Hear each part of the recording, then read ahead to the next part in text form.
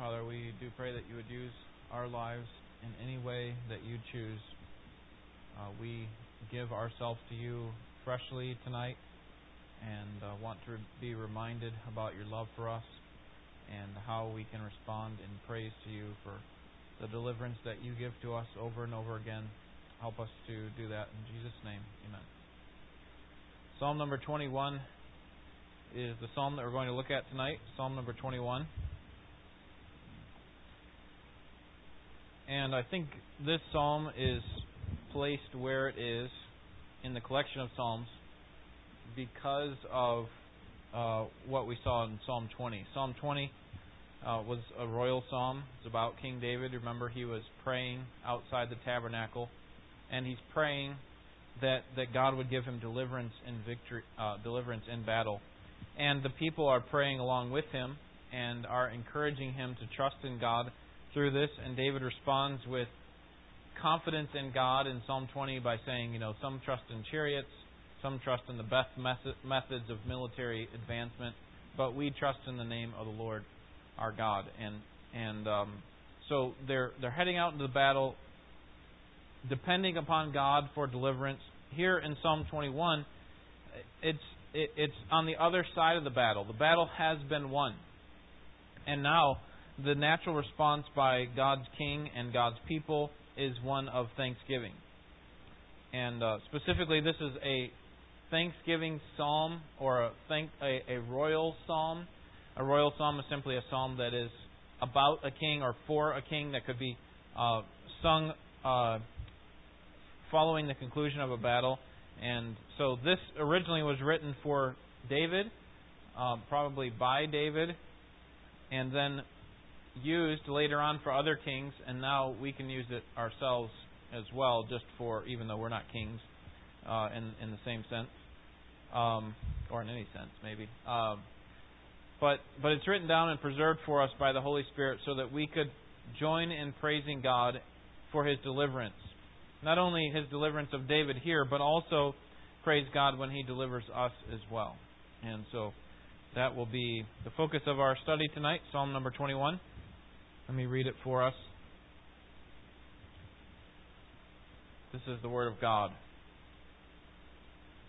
O Lord, in your strength the king will be glad, and in your salvation how greatly he will rejoice. You have given him his heart's desire, and you have not withheld the request of his lips. For you meet him with the blessings of good things. You set a crown of fine gold on his head. He asked life of you. You gave it to him, length of days forever and ever. His glory is great through your salvation. Splendor and majesty you place upon him, for you make him most blessed forever, and you make him joyful with gladness in your presence. For the king trusts in the Lord, and through the loving kindness of the Most High he will not be shaken. Your hand will find out all your enemies. Your right hand will find out those who hate you. You will make them as a fiery oven in the time of your anger. The Lord will swallow them up in His wrath, and fire will devour them. Their offspring you will destroy from the earth, and their descendants from among the sons of men. Though they intended evil against you and devised a plot, they will not succeed. For you will make them turn their back. You will aim with your bowstrings at their faces. Be exalted, O Lord, in your strength. We will sing and praise your power. God delivers. And when He delivers, it demands our praise, and it also helps to galvanize our confidence in Him. God's deliverance demands our praise, and it galvanizes our confidence in Him for further dependence.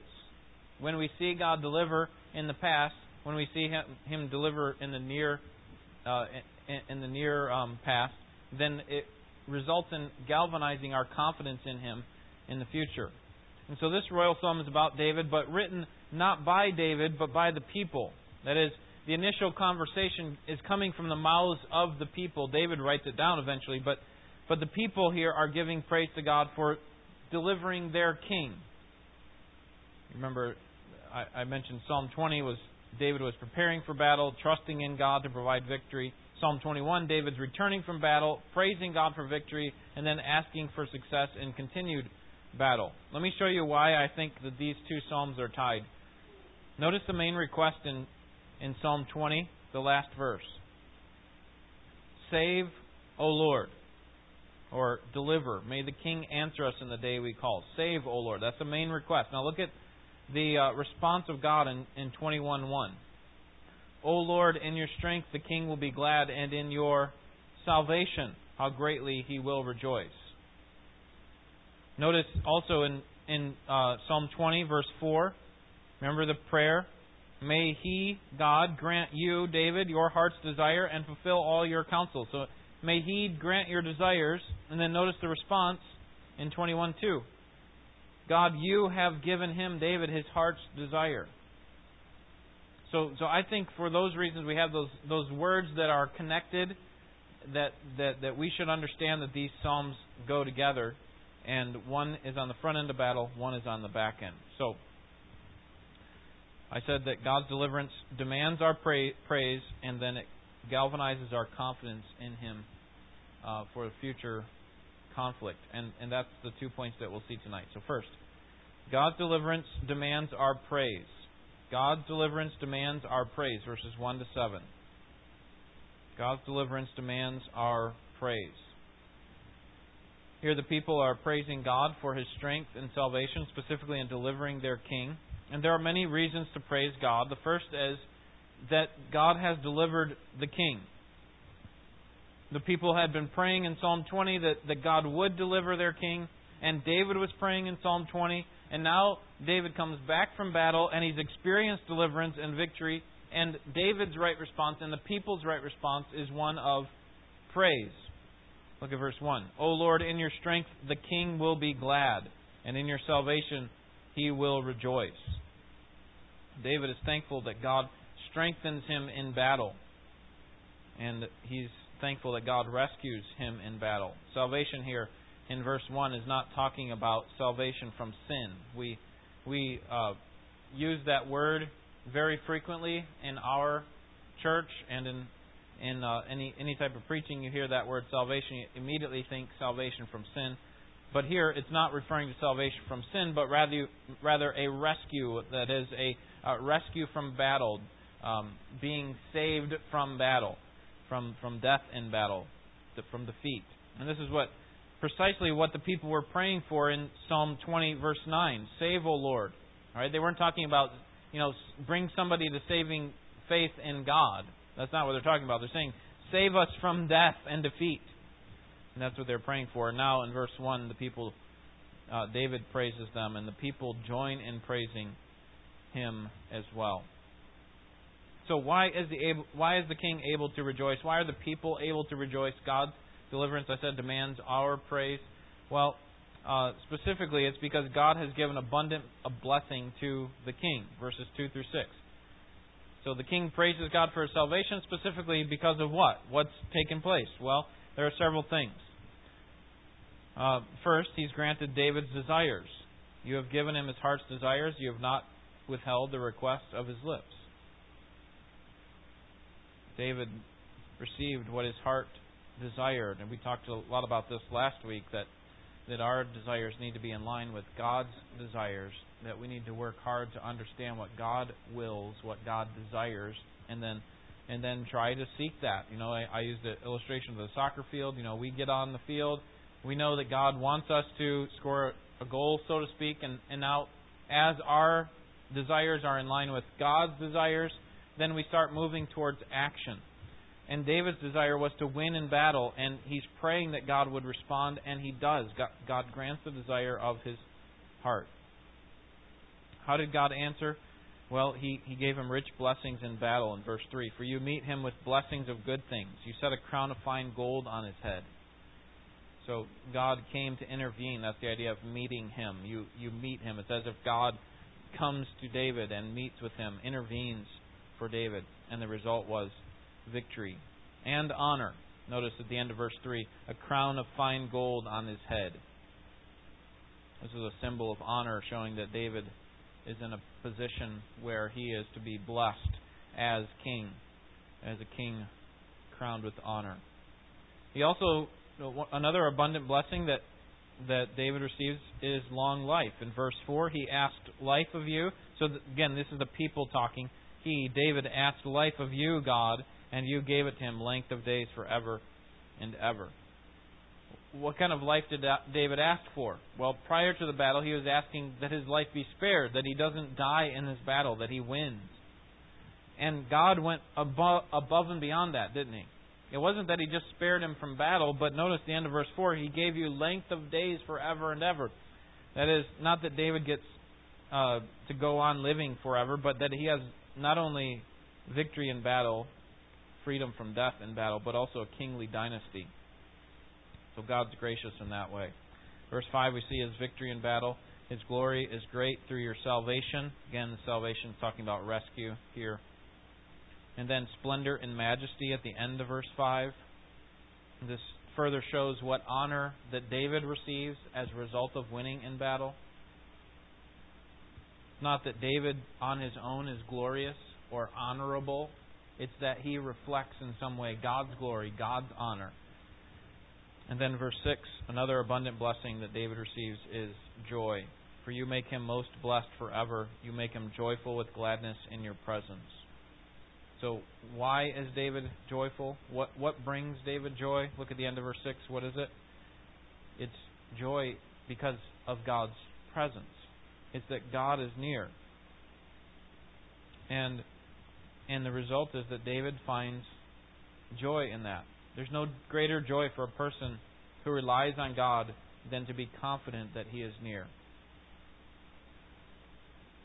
That we know that true blessings don't come from temporal outcomes, right? I need to get this promotion. I need to get over this health crisis. I need to get past this situation, this conflict that's going on with the government or whatever else. It's not about that ultimately, those temporal victories. It's ultimately about where true blessings come from, which is in knowing God and having His presence known to us. And that's what David finds his joy in. So the king receives abundant blessing. And then in verse 7, the king finds refuge in God. For the king trusts in the Lord, and through the loving kindness of the Most High, he will not be shaken. So why is it that David is successful? Why is it that kings who follow in David's footsteps are successful? What contributes to his success? And the answer in verse 7 is that he is not shaken at the end of verse 7 because the beginning of verse 7, he trusts in the Lord. He depends on God. We saw that in Psalm 20 before he went to battle. He said, everybody else, they put all their confidence in horses and chariots, all their military might, but not me. My confidence is in the Lord my God, in the name of the Lord my God, what He represents. So he was depending on God prior to battle. God delivered, and then as a result, David doesn't say, okay, that was enough putting my refuge in God, I can take it from here. It is, I depended on God, He delivered me in battle, and now I continue to depend on God. See, and this is going to lead to our next point, which is that God's deliverance actually galvanizes our confidence in Him for future victory. But this is what's going on. He finds refuge in Him, sees God be a good refuge, and then continues to trust in Him. And that's the kind of people that God loves to come to the aid of. God loves to come to the aid of people who rely on Him. And we'll talk about this a little bit more on at the end, actually. I was trying to remember. I was working on another sermon today, so for Sunday. So I was trying to remember if it was part of this application or the one for Sunday. So I think it is this one. We'll talk about that more. That sometimes we don't see God bless and God give us what we're asking for because of our lack of faith. And I'll try to drive that home at the end. But the reason for David's stability, the reason for our stability is that we depend on God. And not only is David delivered from trouble in battle through his dependence on God, but he's also, at the end of the verse, it says he's unshakable. He is secure. He's in a great spot because he puts his confidence in God. He is like a tree planted by the rivers of water, which yield its fruit in its season. And its leaf also does not wither, and whatever he does, he prospers. Psalm 1:3. Why is it that he prospers? Why is he a strong tree planted by the the rivers of water. It's because he trusts in God. He trusts in Psalm 1 specifically, he trusts in His Word. Right? He goes after wisdom. He recognizes that God's wisdom, as explained in His Word, is a good thing, and it's a sure source of life. It's that stream, effectively. And so God's deliverance demands and results in our praise.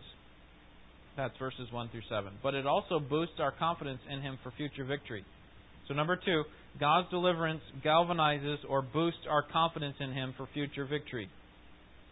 God's deliverance galvanizes our confidence in Him for future victory, verses 8 to 13. So, now the battle's over. Now, it's time to move on. What's next? And what the people recognize immediately is not that God's done, we're done with God, but now we need to use this as a means by which we continue to trust in God. Because there are more battles coming. There will be other times when we are vulnerable. And what they recognize is that because God has been faithful in the past, He will be faithful in the future. And specifically, that God will deliver them from their enemies. People have watched God deliver their king in battle, and they're confident that God will do it again. You see, God's initial deliverance encourages us to trust in Him for future deliverance. And I think maybe a helpful analogy would be even in our own salvation. You know, Philippians 1:6, He who began a good work in you will continue it until the day of Jesus Christ. So He began it. We trusted in Him initially that He would give us salvation, and we did trust Him. But we don't stop trusting Him as soon as we get saved, right? We continue to trust in Him. It actually encourages us to trust Him more. Because He began it, we are confident that He will continue it all the way till the end.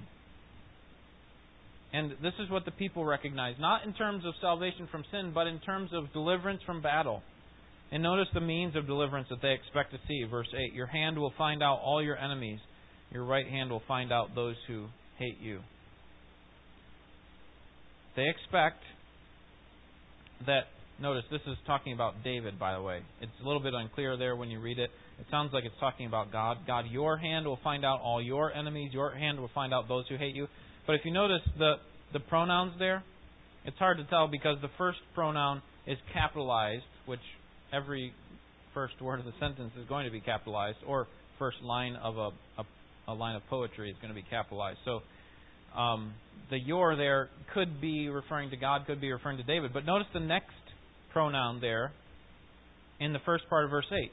Your hand will find out all your, lowercase y. So I think the New American Standard translators got it right here. They're talking about David. The people are speaking to God about David. They're saying, David, your hand, they're speaking to David about his victory. They're saying, your hand will find out all your enemies, and your right hand will find out those who hate you. David, you're going to have success. And this idea of finding out is the idea of a farmer reaching into his hen's nest to find some eggs in the morning.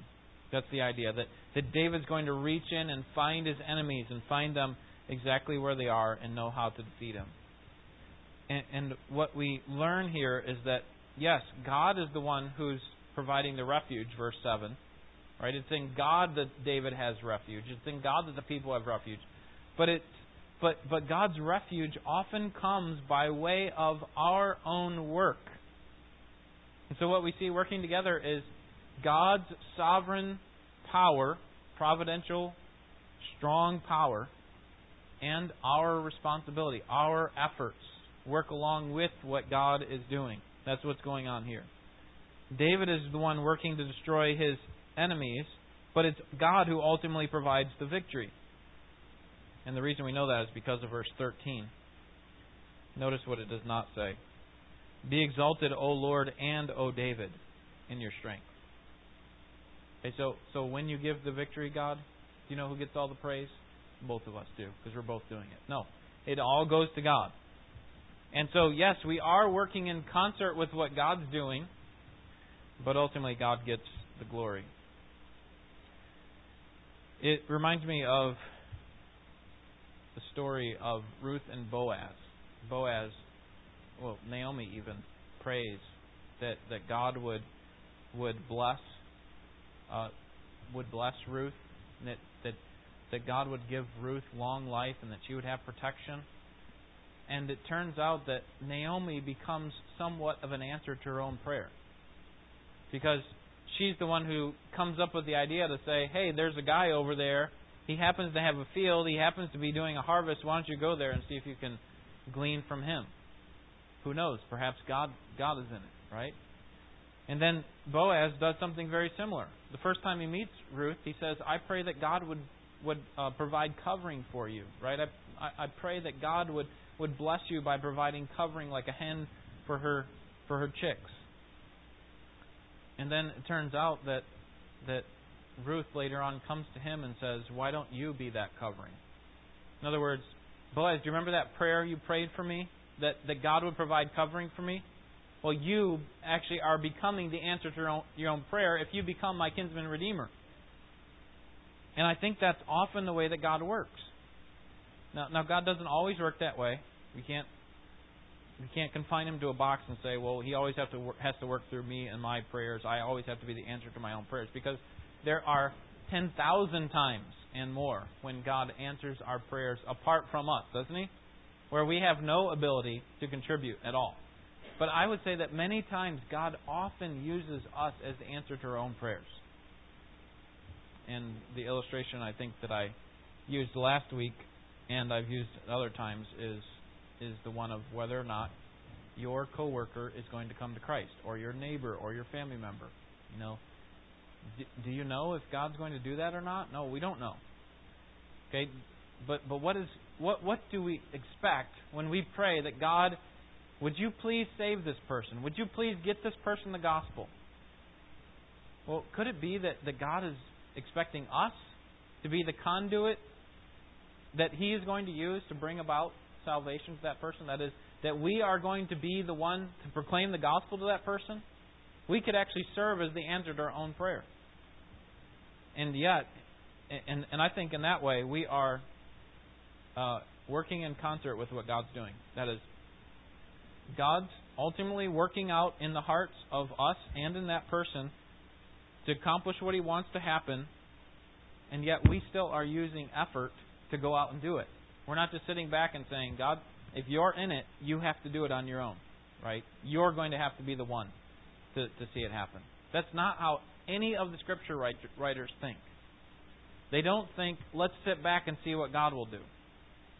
Now, there is something to be said for waiting on God, but I think many times we shoot ourselves in the foot by sitting down on our hands, okay, to mix metaphors.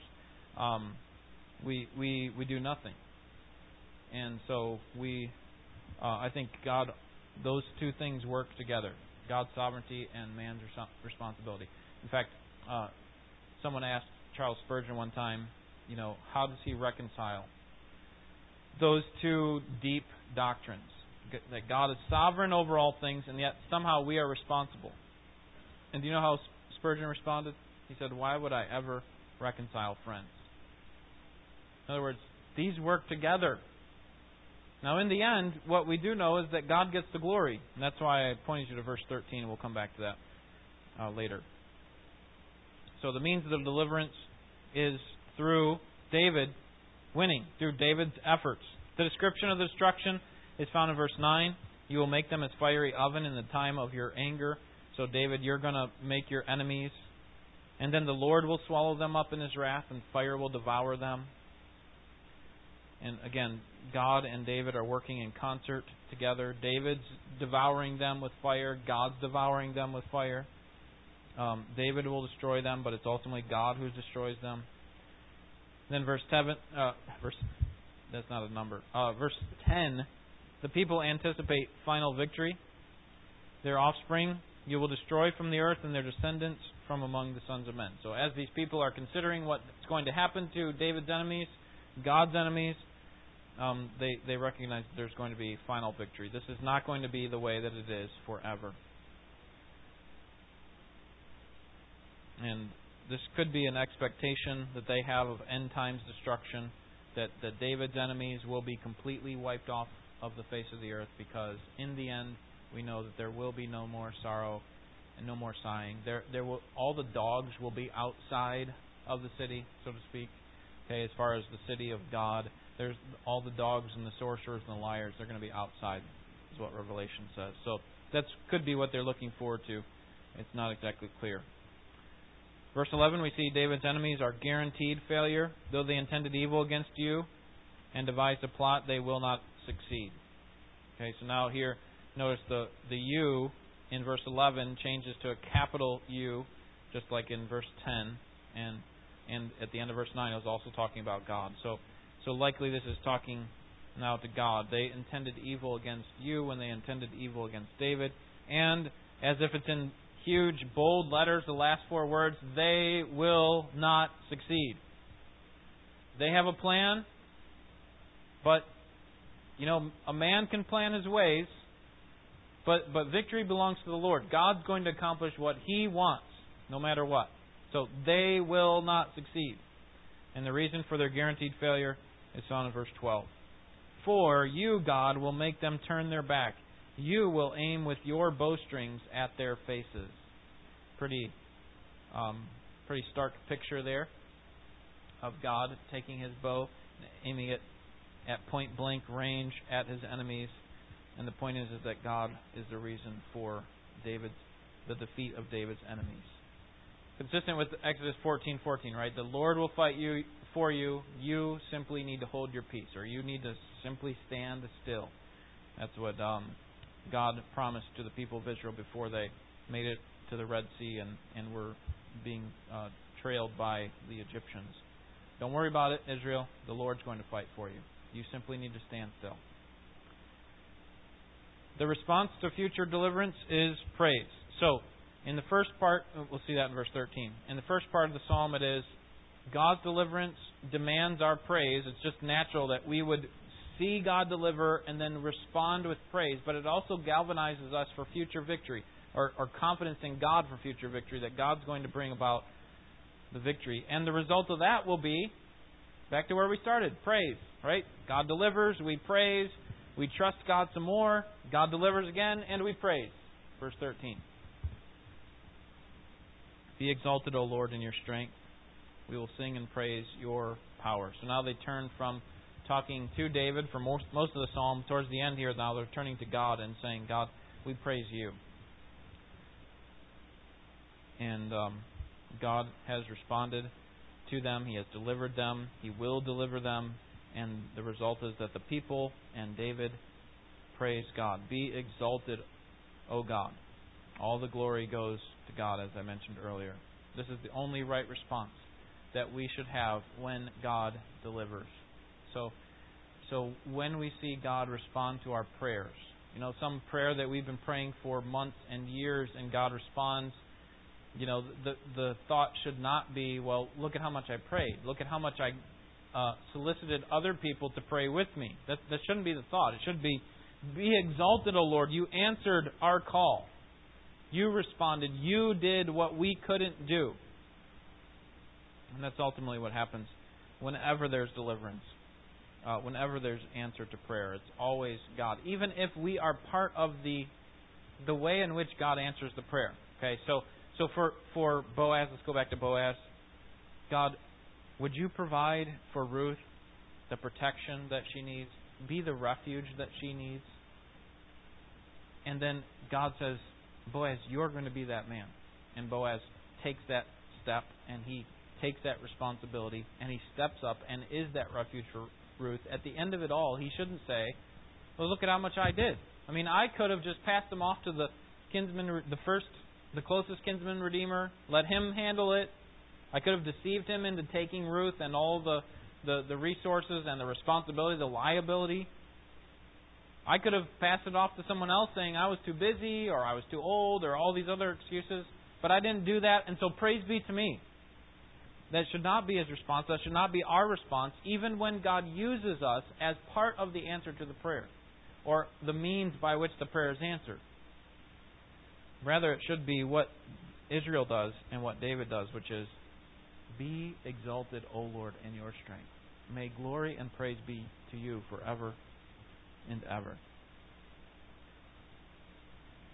So, let me give you two principles here from this text that I think would be helpful for us to think through tonight. Number one, God responds to those who trust in Him. God responds to those who trust in Him. I said earlier, God loves to answer those who rely upon Him. That's the same idea. It reminds me of this principle that God responds to those who have faith in Him, who trust in Him, who believe in Him. It reminds me of one of the many times in the Gospel of Mark where Jesus responded directly to the faith of individuals, and in other cases He turned away because of their lack of faith. So let me just give you a few examples.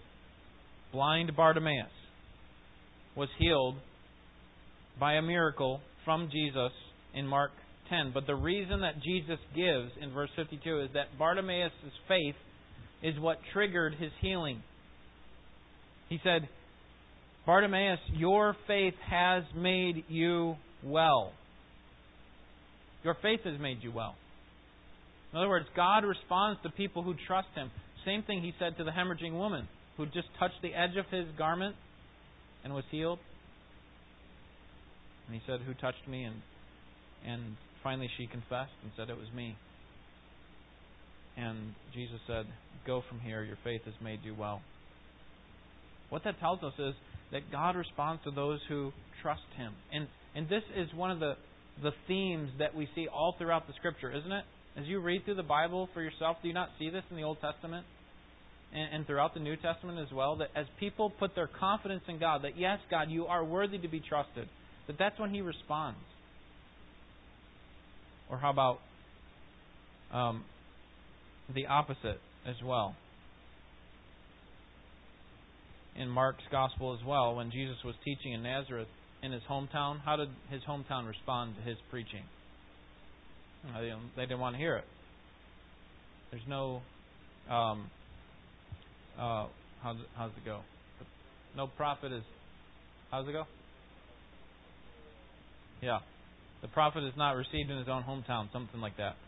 And the end of that text, the end of that section in Mark 6 reads this way. He could do no more miracles there, and He wondered at their unbelief. He could do no more miracles there, and He wondered at their unbelief. I think those two things are connected. He could do no more miracles because of their unbelief. Now, it's not that Christ His hands are tied, you know. He's unable to do things. But it seems to me that faith is the conduit that God demands in many cases in order for His power to be displayed. So when God doesn't display His power, it's not that God's limited or unable, right? Let's just think of an example like when Peter walked on the water. Did Christ have the power to allow the other disciples to come out and walk on the water if they had the faith to come out? Did Christ have the power to allow them to do that? Sure, He had the power, but He didn't display that power. Now, that may or may not speak to their lack of faith, but that doesn't say that just because God doesn't act in a situation doesn't mean He doesn't have the power, right? And that's my point, is that sometimes God withholds His power, withholds His response from us because we don't believe. And I wonder how many times our lack of faith contributes to our lack of blessing. And think of blessing in the best biblical term, okay? Not just, my Lamborghini's not in my front driveway. Okay. But blessing in the best biblical term. I wonder how much our lack of faith contributes to that. God could do no more miracles here because of our lack of faith. I think there's a biblical correlation between faith and blessing, as long as we understand blessing within the parameters of God's will. And the reason I can speak so confidently about this correlation is because of James 4. James 4 says, you don't have because you don't ask. And other times you don't have because you ask with wrong motives. so that you can consume it upon your lust. And then in James 1, that I'm going to point out here at the end, you don't have because you don't pray believingly. You pray as a double-minded man, unstable in all your ways. You don't trust that God really either cares or has the power to respond. And so God lovingly withholds His blessing from us until we get to a place where we actually believe Him.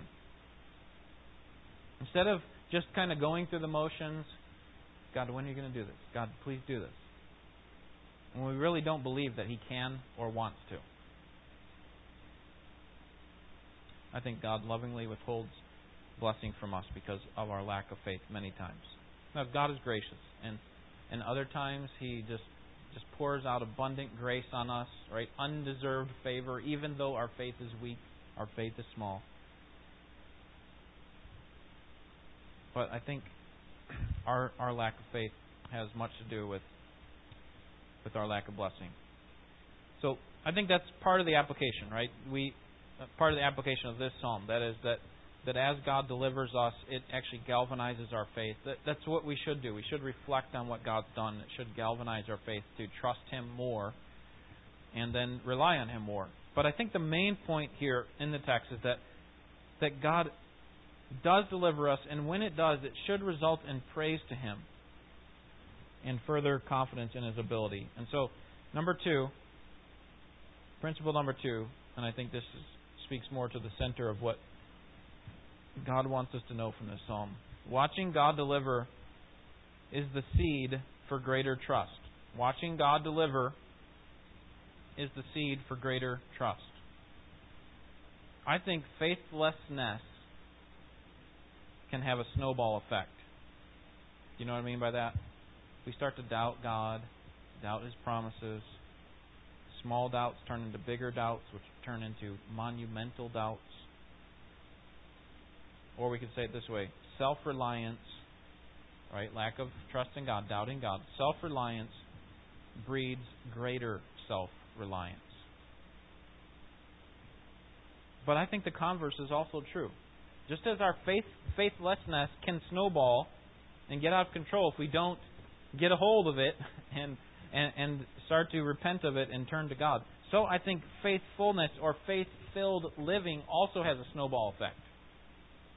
That is, that if we start to see, we start to take little expressions of our faith. God, I trust you in this. And we see Him work. You know what happens? Then we're not so afraid to trust Him next time. And we say, God, I trust you in this. And I'm going to leave this to you. And I want to see you act. I know you love me. I know you want to respond. I know you want to bless like a good Father. I think our faith is a lot like a muscle. It's a gift from God that's been given to us, but we need to work it out, don't we? We need to put our faith to good use. We need to put our confidence in God and watch Him respond. And I think it does create a kind of snowball effect that muscle builds on top of muscle. Maybe that's not biologically or technically correct, but the idea is you don't just start out with a little skinny, tiny frame and turn into this big, massive, bulging muscle type of guy, right? You got to build on it. And I think the same thing is true with faith. We don't just all of a sudden one day wake up with just hundreds and thousands of doubts about God, and the next day we wake up with great faith. It doesn't work that way. Because we've allowed our muscle of faith to atrophy, it's going to take some time to work back up to where we need to be, where God expects us to be. And I think we just need to take the first step. There's 1,000 steps to get to the fitness in our faith that we need to have. Okay, I'm speaking for myself. There are 1,000 steps that I need to get to, but it starts with step number 1. What do I need to trust in God today? What am I doubting God in today? That I need to go to His Word, trust in His promise, and believe Him to be true and capable of responding. And you know, God is amazing in knowing exactly how to prompt us to get that muscle working. Sometimes He does it through teaching. like maybe He's doing tonight for you. Sometimes He does it through the reading of His Word. You know, we watch how God responded to people who had faith in the Bible, like here in Psalm 21. And we say, yes, that's my same God. He's going to do that for me. He's going to respond for me.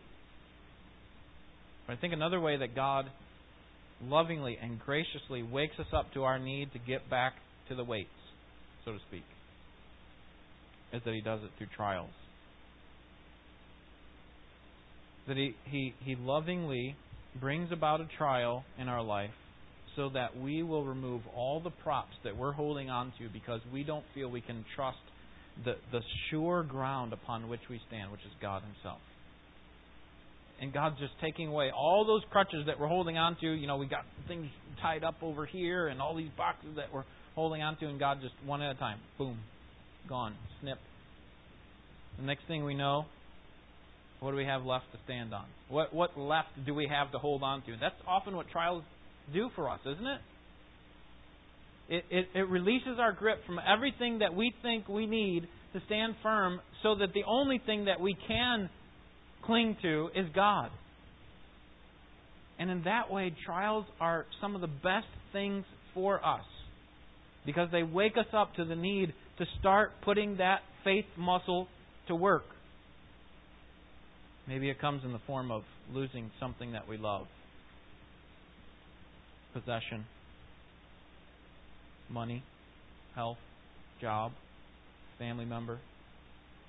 Other times those trials come in the form of unrealized dreams. You know, where we're just waiting and waiting and waiting to get that thing that we think is most satisfying, and it never comes.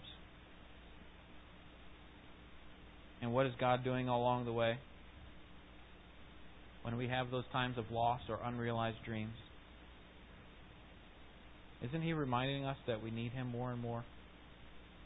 And isn't it that at those times, when we feel like there's nothing else to hold on to, that God is most near? It's when we call on Him for deliverance in times of loss.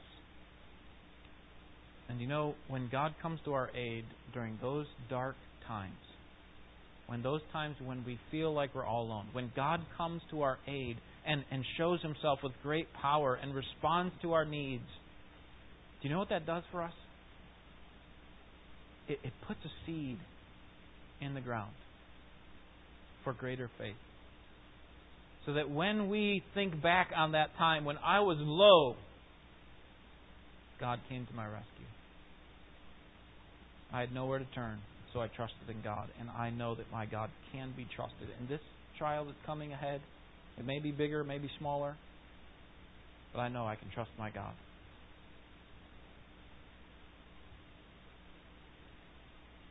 And then at those times, we have no problem turning to Him for dependence because we've learned what Israel has learned. We trusted Him, He responded with deliverance, and so we trust Him more. Let me just encourage you to think right now where God might be teaching you greater faith. Hopefully you're learning it from the study of Psalm 21, but how about in some areas of your life where you're experiencing loss or an unrealized dream? Have you found God to be faithful despite that loss? Have you found God to be faithful despite not getting that thing which you think will satisfy? Have you found yourself being compelled to depend on God more and more? What specifically is God doing to teach you to have greater confidence in Him? Let me just conclude by reading from James 1. Count it all joy, my brothers, when you fall into trials of various kinds, because the testing of your faith produces endurance. And let endurance produce its perfect result, so that it may be perfect and complete, lacking nothing. But if any of you lacks wisdom, let him ask of God, who gives to all generously and without reproach, and it will be given to him. But he must ask in faith, without doubting. For the one who doubts is like the surf of the sea, driven and tossed by the wind. For that man cannot expect to receive anything from the Lord, because he is a double-minded man, unstable in all his ways. You see, God is expecting for us to remove all the props, or sometimes He does it for us, so that we depend on Him. And what God wants, the kind of people that God loves to come to their aid, are those who are willing to trust Him. Even when there's a long delay. You know, sometimes these unrealized dreams are actually God's promises. Like with Abraham. I'm going to give you a son. When did that come? You know, as soon as Abraham had the strongest of his faith.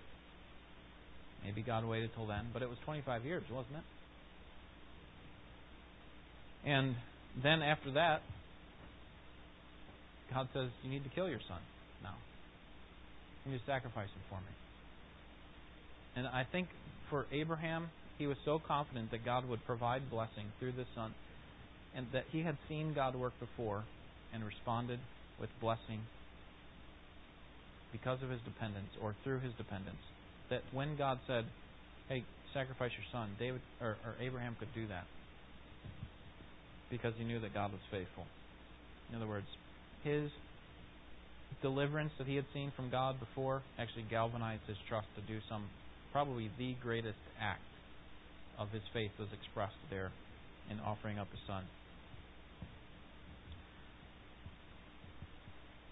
Sometimes we don't get what we ask for because we don't really trust God. And God lovingly and graciously works with us to help us to see that, hey, He is worthy to be trusted. And when He delivers, we ought to use those times and even record those times so that they are symbols, memorials of our praise, and that they also serve for us when we get into those dark times in the future, that we are reminded of what God has done back then.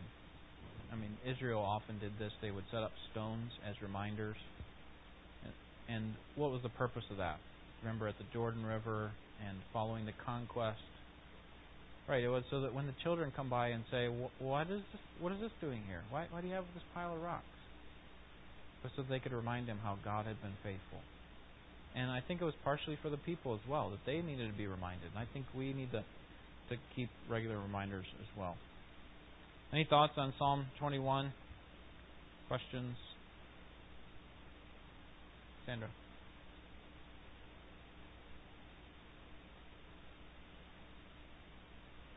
Exodus 14:14.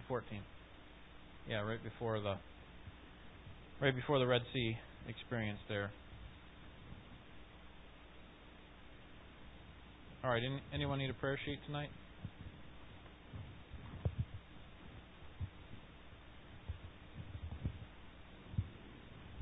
All right, I've been mentioning that there are some meetings over at First of Sterling Heights starting on Monday, and they go through Thursday. The Gulkin Evangelistic team will be there.